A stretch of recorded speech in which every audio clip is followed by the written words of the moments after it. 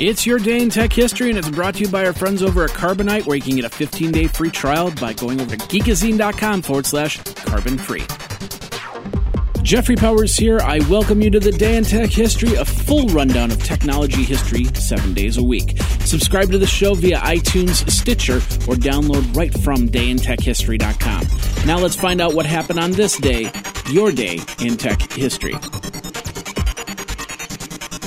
January 29th, 1595, many historians believe that this is the date that William Shakespeare, the play Romeo and Juliet, was first performed. 1802, John Beckley became the first librarian of the U.S. Congress. 1886, Carl Benz patents the first gasoline-driven automobile. In 1968, the IBM Data Processing Division introduced the IBM System 360 Model 85. A high-end addition to the System 360 line. In 1987, Microsoft begins shipping Microsoft Word 3.0 for Macintosh. 1988, Spectrum Holobyte released the puzzle game Tetris for the Commodore 64 or IBM PC in the United States. It was the first entertainment software imported into the U.S. from the Soviet Union. You could cost $24.95 for Commodore 64 or $34.95 for the PC. 1990, scientists at Bell Labs demonstrate the first all-optical processor. 1992, Minix creator Andy Tannenbaum posts the infamous Linux is obsolete thread on comp.os.minix at 2:23 p.m. Linux creator Linus Torvalds rapidly responds to the posting. 1996, Amiga Technologies announced the availability of an Amiga computer-based internet surfer, which consisted of an Amiga 1200 with a hard drive, a 14.4 fax modem, and an assortment of bundled internet software.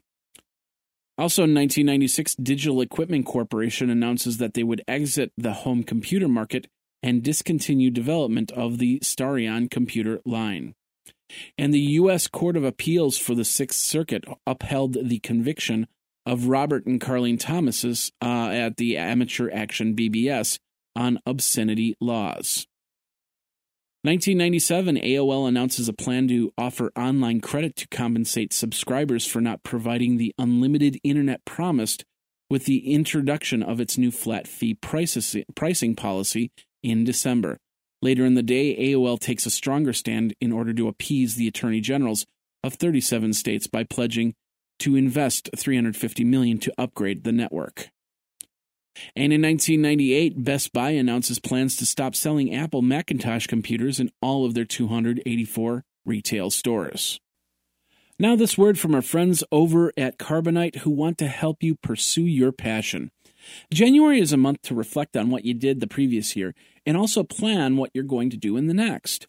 One thing you might want to put on that resolution list is to back up your data, and Carbonite is here to help with that. Founded in 2005, Carbonite backs up over 300 billion files to their secure servers, from photos of your newborn to important videos of the family and friends, not to mention those years of scanned documents you've been spending days digitizing.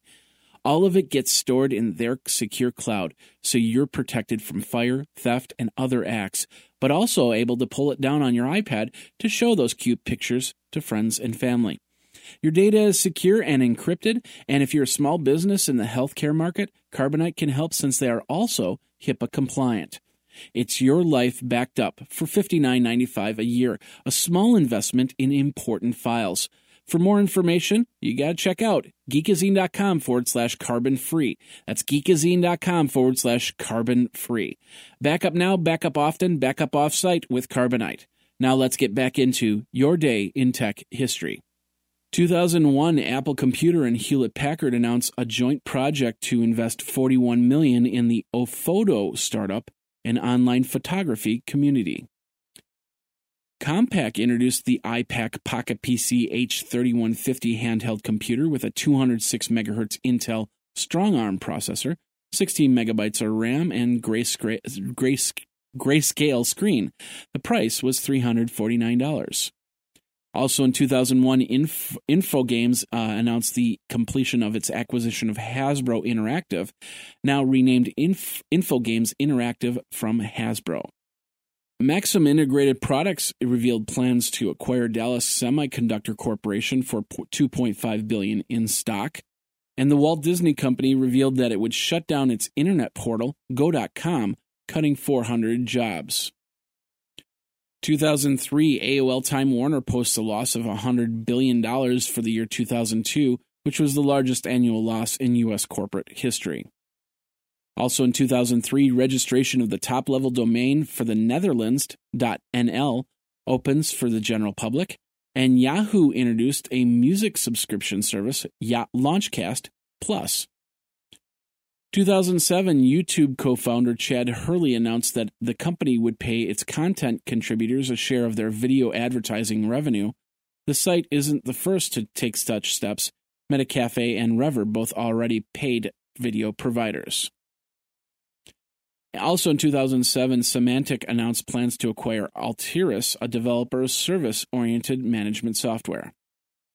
2008, Yahoo laid off 1,000 people in a restructuring effort. 2009, a man in the United Kingdom posted a message on his Facebook saying he was in the mood for murder. He then turned around and committed a murder. 19-year-old Craig Ramsden went into a bar in the UK and stabbed 31-year-old Paul Gilligan. Interestingly enough, it's just 2 days after a husband kills his estranged wife because she changed her Facebook status to single. And in 2014, Google announced that it would sell Motorola Mobility to Lenovo for $2.91 billion. And top-level domains .bike, .clothing, .guru, .holdings, .plumbing, .singles, and .ventures went online. And that's your Day in Tech History. My name is Jeffrey Powers, www.dayintechhistory.com. All the show notes are over at wikizine.com, Geekazine's wiki. And, of course, you can like the Facebook page and follow Twitter at Day in Tech Hist. Until tomorrow, take care. Day in Tech History is copyright 2015, JMP Enterprise and Geekazine.com.